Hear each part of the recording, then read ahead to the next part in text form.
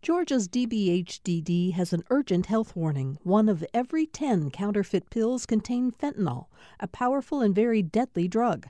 Pills from friends or dealers are unsafe, and 1 pill can cause an overdose.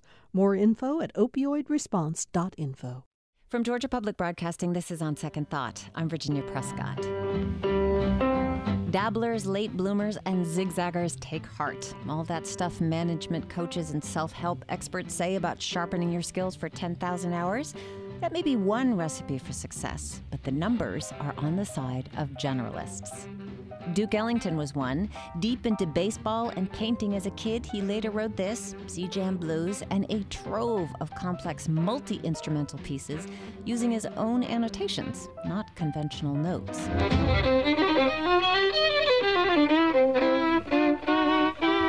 Best-selling author and investigative reporter David Epstein pulled together research and examples of people like Ellington, Roger Federer, J.K. Rowling, and Nobel Prize-winning scientists who illustrate the long-term advantages of breadth of knowledge over depth. Acapella Books is bringing David Epstein to Atlanta to talk about his new book, Range, Why Generalists Triumph in a Specialized World. He's going to be at Manuel's Tavern tonight at 7. David Epstein, welcome. Thank you for having me. So the story begins, your book begins with 2 superstar athletes, Tiger Woods, Roger Federer. How did they illustrate the difference in this hyper-specialist and more meandering approach? Well, so Tiger Woods, as probably most people have sort of absorbed the gist of his story, is the hyper-specialization. Father gives him a putter at 7 months old. By 2 years old, he's on national television demonstrating his swing. 3 years old, his father starts to media train him. And he starts saying, like, I'm going to be the next Jack Nicklaus. Fast forward to 21, he's the greatest golfer in the world. Roger Federer, clearly just as esteemed as an adult, but played a wide variety of sports as a kid. His mother was a tennis coach, refused to coach him because he wouldn't return balls normally. He started picking up wrestling, swimming, volleyball, badminton, soccer, basketball, a little rugby, skateboarding, swimming, a couple others. And even when his coaches wanted to bump him up to a higher level, he declined because he just wanted to talk about pro wrestling with his friends. And he delayed specializing in tennis until years after his peers, and that turns out to be absolutely the norm. If you look at studies of athletes who go on to become elite, they have what scientists call a sampling period, where they play a wide variety of sports. They gain these broad general skills that scaffold later knowledge. They learn about their own interests and abilities and systematically delay specializing until later than peers who plateau at lower levels. So I used those stories to sort of serve as an analogy and jumping off point for other domains. So this sampling period is the norm. But do we just hear the Mozart, Tiger Woods stories, the child prodigies, because we like them? That's right. And they're dramatic. So in fact, the Mozart and Tiger stories, we've actually been telling those a little bit wrong. So we tell them as these sort of father-manufactured stories. But as Tiger said, his father never asked him to play. It was always him asking his father. And Mozart, I went through some old letters about Mozart, and you can see musicians coming over to the house and Mozart asking to play with his father and the musicians, and his father saying, like, go away, nobody's giving you any lessons in violin. And one day he starts crying, and another musician says, well, I'll go play with him in the other room. Next thing you know, they hear the second violin part coming from the other room. And I remember the letter says specifically, little Wolfgang was emboldened by our applause to insist he could also play the first violin. So in those 2 cases, the fathers were actually responding to these incredible and very unusual displays of early interest and prowess. And in fact, the best way to have a chance for that, even though it's incredibly rare, is to have a sampling period and see if something sort of lights the performer's fire. So you don't have to worry about trying to manufacture them, because that's not the way that those stories happen. And it's not even just sports and music, right? Like when Mark Zuckerberg at age 22 says young people are just smarter, that sticks in our mind. The research that just came out from MIT and the Census Bureau that says actually the average age of a founder of a blockbuster tech startup on the day of founding is 45 and a half. That doesn't stick so much. This is why so many people must be gratified by reading your book, who have spent their lives not quite knowing exactly what their specialty is in this era when we have this notion of the necessity of hyper specialization. But a lot of points that you come across in this book, and a lot of people you speak to, talk about where that falls down, hyper specialization. What's an example of that we can all relate to?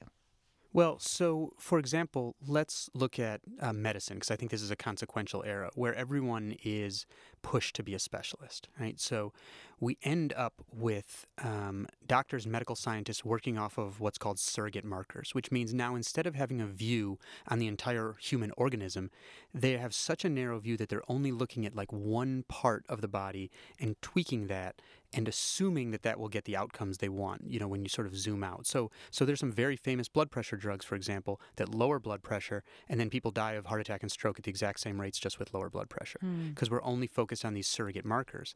And this has reached such proportions that some of the studies I cite in Range, for example, are one that shows you are less, if you have a serious heart problem and are checked into a hospital, you are less likely to die if you're checked in on the dates of a national cardiology conference when the most esteemed specialists are away, because you're less likely to get a procedure that they do constantly but that is ineffective and dangerous. And so one of the cardiologists who wrote the editorial accompanying this study said, you know, my colleagues and I used to joke that our conference would be the safest place to have a heart problem, and this study really turns that on its head. That is just chilling in its own way. But this is also, this has been a focus in education that, you know, help a kid find their passion and zero in on it. But you give a lot of examples of how different ways to approach, let's say, mathematics, Japanese math teaching versus American math teaching. Can you help illuminate that for us? Yeah, so American math teaching ends up, you know, even when teachers have really good intentions, ends up imparting what cognitive psychologists call using procedures knowledge. Essentially, that's a kind of knowledge where you learn how to execute certain algorithms, essentially, when you see a certain type of problem. And so the way it works in class is usually you'll give students a problem of a certain type, you know, problem type A. They learn how to execute the procedures. B. They learn how to execute the procedures, and so on. In a Japanese classroom, they're more focused on what's called making connections knowledge. They also have some using procedures knowledge for sure, but whereas that's the entirety of math learning in a lot of American classrooms, the making connections knowledge will often use one problem that brings together a large number of different concepts. So if you go into a Japanese classroom, one entire wall will be a blackboard. There'll be one problem for the class. The kids have these name magnets where they stick their name by something they want to try in the problem. The class follows that, and maybe it's a dead end, and they come back and try other approaches. And part of the idea is to try all these different approaches, which forces you to start connecting ideas. And the Japanese actually have a word for this kind of writing on the blackboard that tracks the intellectual journey across the class. It's called bansho. And that kind of teaching, instead of teaching how to execute procedures, it teaches how to match a type of strategy to the structure of the problem. And that's the type of skill you need when you're going to face problems you haven't seen before, which of course is where it's actually practically important. Which is almost the opposite of the idea of teaching to the test. In other words, teaching so you'll be successful on a test. And you have a number of studies, because there's a whole chapter on education here and more on secondary education. But one of the most fascinating things was this Air Force Academy study of particular professors teaching Air Force cadets, I guess it was, calculus. Can you tell us about that? Yeah, that study knocked me out for a number of reasons. One, because it was such a unique, like you could never recreate this experiment, you know, just in a lab. So the Air Force Academy gets a freshman class in, you know, hundreds or 1,000 students every year, and they all have to take a sequence of 3 math courses in order: Calculus 1, Calculus 2, and then more advanced class. And they are randomly assigned to professors for Calculus 1, then re-randomized for Calculus 2, and then re-randomized again. So you have this incredible setup to see like what is really the influence of different professors. So these researchers who studied it tracked thousands of students and 100 different professors over a decade. And what they found was that the professors who were the best at facilitating overachievement in Calculus 1, in their own Calculus 1, so students did better than the characteristics they came in with would suggest, those students then went on to systematically underperform in the follow-on courses. So the professor whose students did the 6th best overall in his Calculus 1, his students ranked him the 7th best overall, you know, on their student evaluations. They then finished dead last in how they performed in the next courses. And it turns out that that's because the way to get the best contemporaneous achievement in your own class is to teach a narrow curriculum full of using procedures knowledge that gives people these sort of quick ways to do well on the test, but does not teach them these broader conceptual models that they then need when they're facing new problems going forward. And this is sort of one of the themes of range, right? It's the ways to get the fastest short-term improvement in front of your eyes often undermines your long-term development. Right. Ease of learning, getting through something is not necessarily the best way to learn. No, in fact, difficulty is not a sign that you're not learning, but ease is. My guest is David Epstein. He's the author of Range, Why Generalists Triumph in a Specialized World. But so you just talked about one of the big underpinnings of the book, but another is the long-range calculation, how this plays out over time. And the other that comes across to me is that, of course, people gravitate towards something that they feel successful or competent at. But how does that lead to a kind of complacency? Yeah, so in some cases, when people are training in something and it feels easy, basically they rest in, I was talking to the economist Russ Roberts, and he called this a hammock of competence. I called it a rut, and he said it's a hammock because you get so comfortable. And it turns out that basically we just sort of settle into comfortable levels of competence, and the way to get off of that is to do something totally different. And again, not to make too many analogies to physical training, but it's like if you lift the same weights the same number of times every day at the gym, you'll get good at that, and that will become comfortable. But that will not cause your body to physiologically adapt and make changes, which is what you really want. You want adaptation and change, because as you do the same thing, your body and your mind reconfigure to make that thing convenient and easier. So you have to be constantly changing what you're doing if you want to have continual improvement. But let's look at what this means for the way that we structure our whole education system in the United States, this idea of, especially for secondary education, that you choose what you want to pursue and then you make your way through that. One of the things that we find over and over again in the book is that is not necessarily good. To have this sampling period is much more beneficial. So what does this mean for, higher education in the U.S.? Yeah, so there was an economist whose work I write about who asks exactly that question, and he looks at a natural experiment outside of the U.S., but very relevant, where he sees in the higher ed systems in England and Scotland, they're very similar, except in England the students have to specialize like in their mid-teen years because they have to pick what like professional course they're going to apply to. And in Scotland, they can keep sampling much longer, like more like in the U.S. And he wanted to know who wins this trade-off, the early or late specializers. And what he found was that the early specializers do in fact jump out to an income lead because they get more domain-specific skills. But the later specializers sample more and pick better match quality. That's the economist term for your degree of fit between your interests and abilities in the work you do.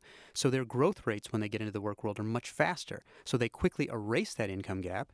And then the early specializers start quitting their career tracks in much higher numbers, even though they have much more disincentive from doing so. So essentially, they were picking so early that they were making more wrong choices. And the return to that sampling period turned out to be higher than the return to getting more domain-specific skills because you pick a better match. Well, fit and match are a big part of the way that we assess progress. How does one find one's fit or match? That's a good question. And this is where it gets not quite as, straightforward as do 10,000 hours in the first thing that comes along. And so one of the studies that really resonated with me was this one called the Dark Horse Project that approached that. It was how do people find work that they find fulfilling. And the reason it's called the Dark Horse Project is because these two Harvard researchers, when they would sort of bring people in for introductory interviews, these people would all say, like, well, don't tell anybody to do what I did because I started in this other thing and I turned out I didn't really like that. And so then I sort of zigzagged and left some other thing and finally kind of like created my own job. But so I'm a total, oddball. And about 90% of them would come in and say that, like, don't tell people to do what I did because I came out of nowhere. And so they called it the Dark Horse Project because all these people viewed themselves as dark horses. And their common trait was instead of having a focus on their 10 or 20 year plan, which like you can't predict anyway, they had a focus on short-term planning where instead of looking around and saying, here's who's younger than me and has more than me, they'd say, here are my interests and skills today. Here are the things I want to learn. Here are the opportunities in front of me. I'm going to try this one, and maybe a year from now, I'll change because I will have learned something about myself. And so they go forward with this intention of learning something about themselves from each of their experiences and continually zigzagging until they triangulate good match quality. Well, it's interesting because since I've been talking with people about this book, a lot of them have said, I've always been jealous of people who know from a young age that they know what they want. And everybody thinks of themselves as that dark horse. I didn't quite know. I'm not really the one to follow. Is this about personality, or is this about the way that we are steered into finding direction, do you think? Both, I think, actually. So, and an important thing to keep in mind with the personality aspect is, and there's a reason why I quote, the one of the co-founders of Nike saying he feels sorry for people who know what they want to do from the time they're sophomores in high school, because something to keep in mind is called the end of history illusion. This is a psychological finding that we all realize that we have changed a lot in the past. Our personality traits, our values, our interests, everything based on our experiences, and then we underestimate how much we will change in the future. And we do this at every time point of life. And the fastest time of personality change in your entire life, although it changes throughout your life, is from 18 to your late 20s. And so if people are picking, they may find the right fit if they're making a solid choice in that period, but probably not, because they're in the position of trying to choose for a person they don't yet know, and in a world they can't yet conceive. And so if they make the right choice, it's probably pretty much luck. Is there an ideal age to hyper-focus? It's hard to say. So if you look at sports, the period of winnowing down, so the sampling period often lasts at least through the early teen years. A lot of times the sampling starts getting winnowed away in the mid-teen years, 15, 16. But then if you look at the German soccer players, a study of them, the ones who went on to win the World Cup, they were still doing more outside stuff until they were 22 and more unstructured play. So it's also about unstructured play. In other areas of the world, I don't think there is a perfect time because the work world changes so quickly now, and we know our personality changes, that I think this quest for match quality is more of a lifelong quest than ever, actually.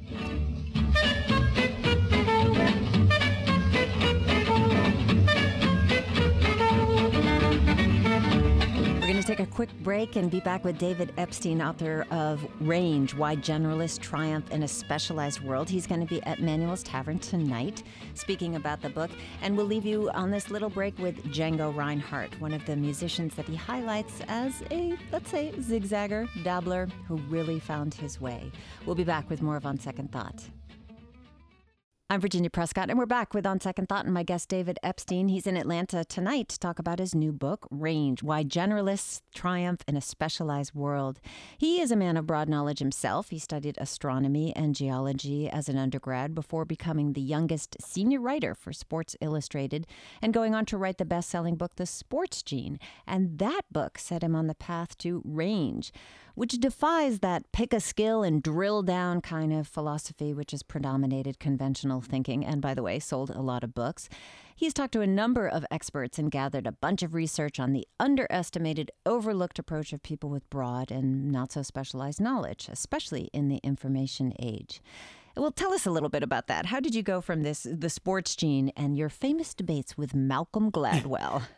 Right. So after The Sports Gene, whereas, as Malcolm would say, he had to introduce me at a panel recently, and he said, "This is David Epstein, who devoted several pages of his first book to attacking my work." And so the first time we met was in 2014 at the MIT Sloan Sports Analytics Conference, founded by the general manager of the Houston Rockets. And we were asked to debate athletic development, and this is on YouTube, 10,000 Hours versus The Sports Gene. And in trying to anticipate what he was going to argue, I knew he had to argue for early specialization of athletes, and so I went and looked at, I was a science writer at Sports Illustrated. I went and looked at all the data and saw that, in fact, everywhere scientists look pretty much, in almost every sport, athletes have this so-called sampling period where they gain a breadth of general skills, they learn about their interests and abilities, and systematically delay specializing until later than their peers. And when we came off stage, he sort of said, what you got me on was that thing. And we became running buddies after that, talk about it on our own time. And I sort of filed it away in my head. And then maybe almost 2 years later, I was invited to talk to people who had been given scholarships by the Pat Tillman Foundation, military veterans, to aid career changing. And I talked about late specialization a little bit. And they were so enthusiastic about it that conversation with Malcolm came back to my head. And I sort of thought, maybe sports is just the analogy for the wider work world here. So you started looking at a lot of different bits of research about how nimble minds work with a breadth of experience. And that was maybe it was well suited for industrial jobs and economy to be super drilled down. And there's an example here of a study in Soviet Kyrgyzstan. This is by a researcher named Alexander Luria. A village is completely untouched or relatively untouched by the progress that was going on in the world around them. What did that reveal about specialization? Yeah, so Luria used the socialist revolution as this natural experiment where he could go to areas that had been sort of brought into modern work, where they had to do collective farming, and people started having to have these more managerial jobs instead of just their normal hands-on jobs, whereas other of these remote farmers were still very much in this concrete style of life where they had to live like by their own hands. And what he found was that the more modern work that an individual had been exposed to, the higher their capacity for abstract thought, essentially. And so, say you'd give shapes like to some of these the what he called the pre-modern farmers. You give them a square with a solid line, a square with a dotted line, and a bunch of other shapes, and you ask which go together. They would never pair those two squares together because they would say, for example, one villager named Alieva would say, well, one is a map and the other one is a watch, of course, right? They'd see no commonality. Whereas the people who'd been exposed to modernity, who need to do some abstract thought because they need to transfer knowledge across domains and think about people working who are not themselves, even if they didn't know the names of the shapes, they could do grouping like that. And what's really interesting about it is the more that we've had to do self-directed problem solving in modern work, the better we've gotten at abstract thought, and that's shown up in these IQ tests. This is what's called the Flynn effect. If you look at abstract IQ tests, there's a rise of about 3 points per decade over the 20th century, and specifically on the most abstract tests, the ones that we're supposed to change the least because they have nothing to do with the stuff you learn in school. And so our adaptation to modern work has led us to have these broader thinking strategies that allow us to move our knowledge between jobs and domains, which makes us sort of uniquely flexible.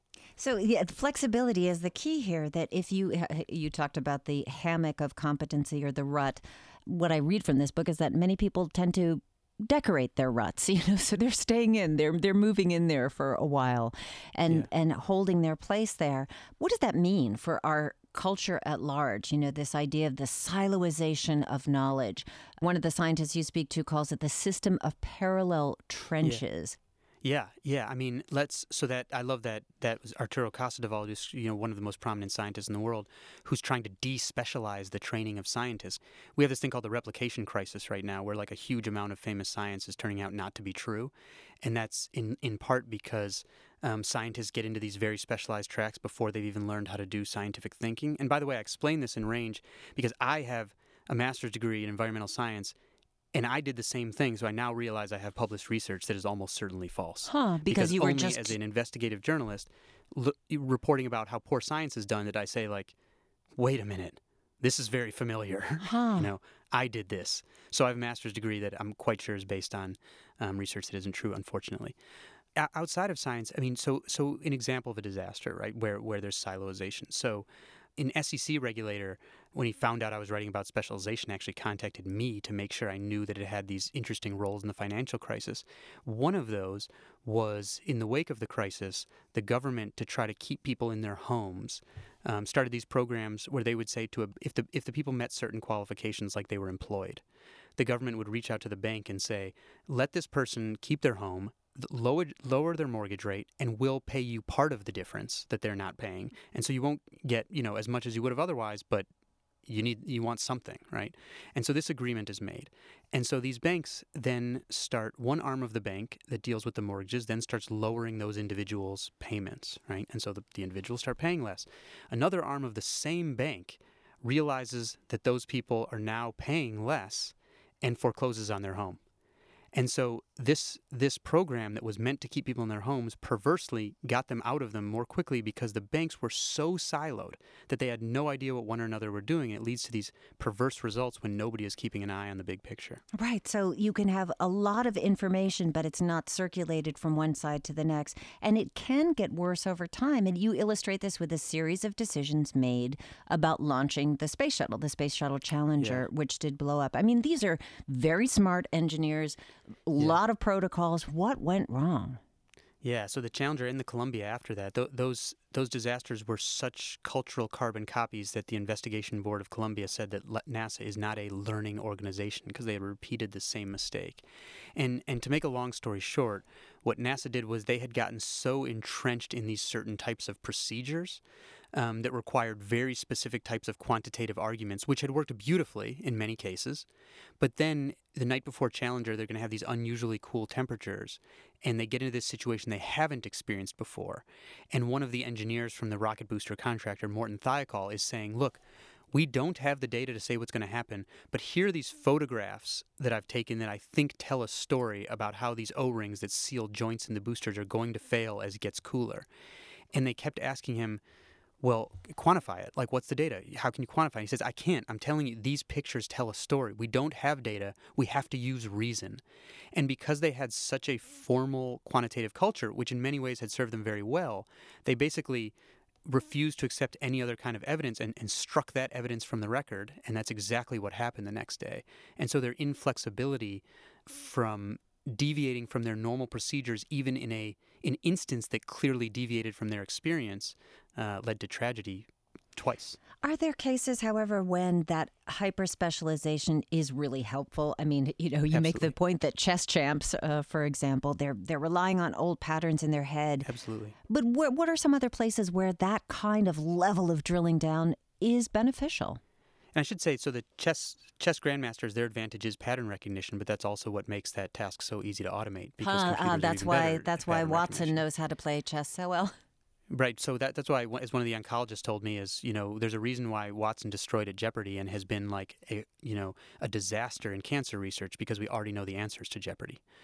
And this gets to this framework that I set up early in Range that the psychologist Robin Hogarth called kind versus wicked learning environments. Kind learning environments are these ones that are based on pattern recognition and where all the information is clear and next steps are clear.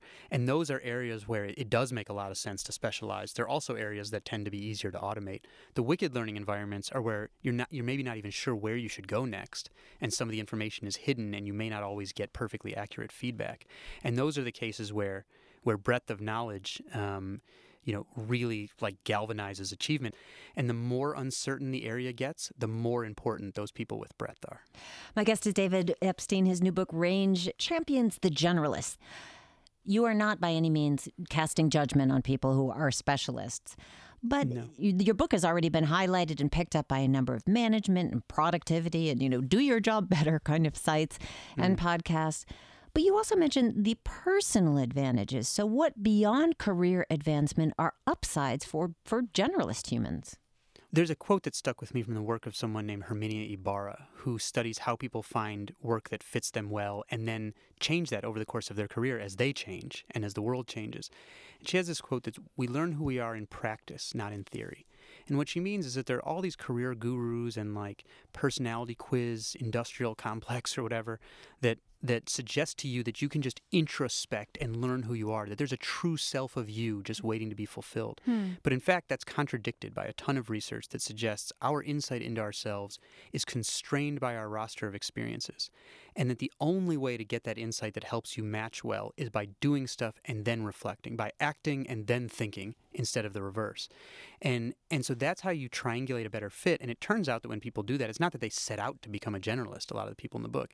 It's that they're searching out good match quality and that they realize that since they've sort of traversed these different areas, they can take knowledge that was ordinary in one domain and then apply it in this other place where it's extraordinary, which is exactly, by the way, what happened to me. I was living in a tent in the Arctic when I decided to become a writer for sure. Really? Not realizing my very ordinary science skills would be totally extraordinary at a sports magazine. Well, tell me about that transition for you. I mean, that's part of the thing about changing one's career when you've been going down a certain path. There's difficulty, there's vulnerability. How do you explore that?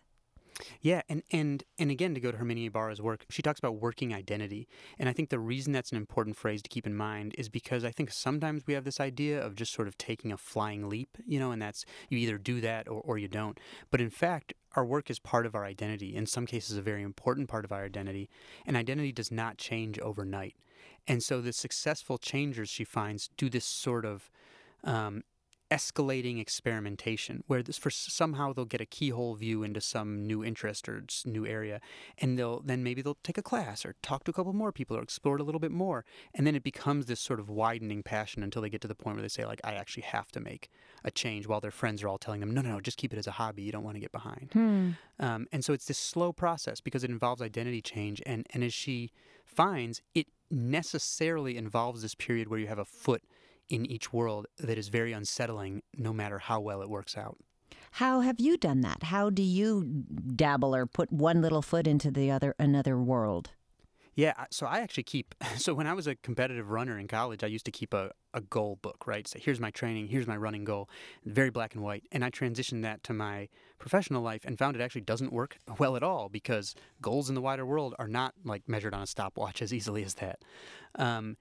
And so now I keep something more like when I was a grad student that I call my book of experiments, where I'll almost have a hypothesis of what do I want to learn, what interest do I want to explore, what do I think I might be good at, and then I'll find a way to engage that and come back and see, okay, what was unexpected about what I liked about that or what I contribute or how much I didn't like it. And I do that constantly, and it forces me to do a lot of reflection, which is one of the hallmarks of so-called self-regulatory learners, who are people who, one, they get off of learning plateaus because they're constantly reflecting on their own learning, and they also end up assessing their own strengths and weaknesses, like much more similarly to how their bosses and outside people do. You're making me think of finding the right fit in a job and acting your way into it, a little bit like finding a mate. There's this idea that there's the one person that's out there that you've got to figure out right now. How do they compare for you?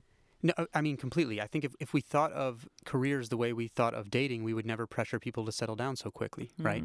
Because just as for some people, very early specialization works out, for some people, marrying their high school sweetheart may well work out. But for most people, as they gain more understanding of themselves and of the world, and they essentially, take data by dating, having married their high school sweetheart looks like maybe it was not such a good idea in retrospect. And the way mathematicians have modeled optimal dating, essentially, is quite similar to some of the models of optimal search for work match quality. All right, so how do we do this? How do we continue to dabble? Any ideas or experiences that you would recommend? Take a class, take up a sport, hobby? Personally, I would start your own little book of experiments, because that will force you to be having the experiments in the first place and reflecting. In the writing of this book, I got stuck with some of the structuring. Like, there's a lot of information I was having trouble organizing. So to kind of get out of my rut, I took an online fiction writing class for beginners. And in that class, like, nothing I've done before matters. Having the best-selling book before doesn't matter at all. Back to the beginning. And one of the exercises is writing with no dialogue. Suddenly I go back through the whole manuscript of Range and start stripping tons of quotes, realizing I had just been reflexively relying on quotes to do explanation that I should have done more clearly in writing. And now I'm even more committed to not having to come to a crisis point to keep doing those experiments, but making sure I'm getting a little uncomfortable more regularly. Well, David Epstein, we learned from your book that even Julius Caesar looked at his life in the shadow of Alexander the Great statue and thought, I've been a failure. I've done nothing. I mean, a lot of people are anxious about not quite settling into the right fit. So what would you tell them? The single best advice I could give based on all this research is don't feel behind and focus on the opportunities and the things you want to learn right in front of you. You don't even know who you're going to be. Again, end of history illusion. We all underestimate how much we will change. You certainly don't know what the world's going to be. So it's no use making these, ironclad 10 and 20-year plans. This is what the investor Paul Graham says in computer science. We call that premature optimization, because you're making a goal before you really know what you should be doing or what the area you're working in is like. So just work forward from promising opportunities instead of worrying about that long-term plan. And I think that proves to be a much more effective habit of mind in searching out your best fit. Well, the nimble-minded David Epstein, thank you so much for speaking with us. Thank you for having me. David is the author of Range, Why Generalists Triumph in a Specialized World, and he will be at Manuel's Tavern tonight at 7. Acapella Brooks is bringing him there. You can find details at gpbnews.org.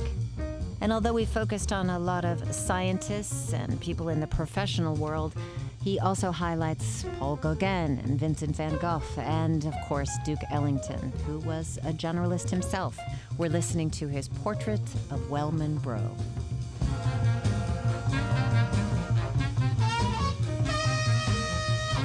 On Second Thought is produced by Amelia Brock, Leighton Rowell, and the Raven Taylor. Jesse Neiswanger is our engineer, mixing today thanks to Bram Sable-Smith. Our interns are Allison Krausman and Jake Troyer. Sarah Shariari is managing editor for GPB News. Amy Kiley is senior producer. I'm Virginia Prescott. Thanks so much for joining us today for On Second Thought. Hi, it's Terry Gross, the host of Fresh Air. We bring you in-depth, long-form interviews with actors, directors, musicians, authors, journalists, and more. Listen to our Peabody Award-winning Fresh Air podcast from WHYY and NPR.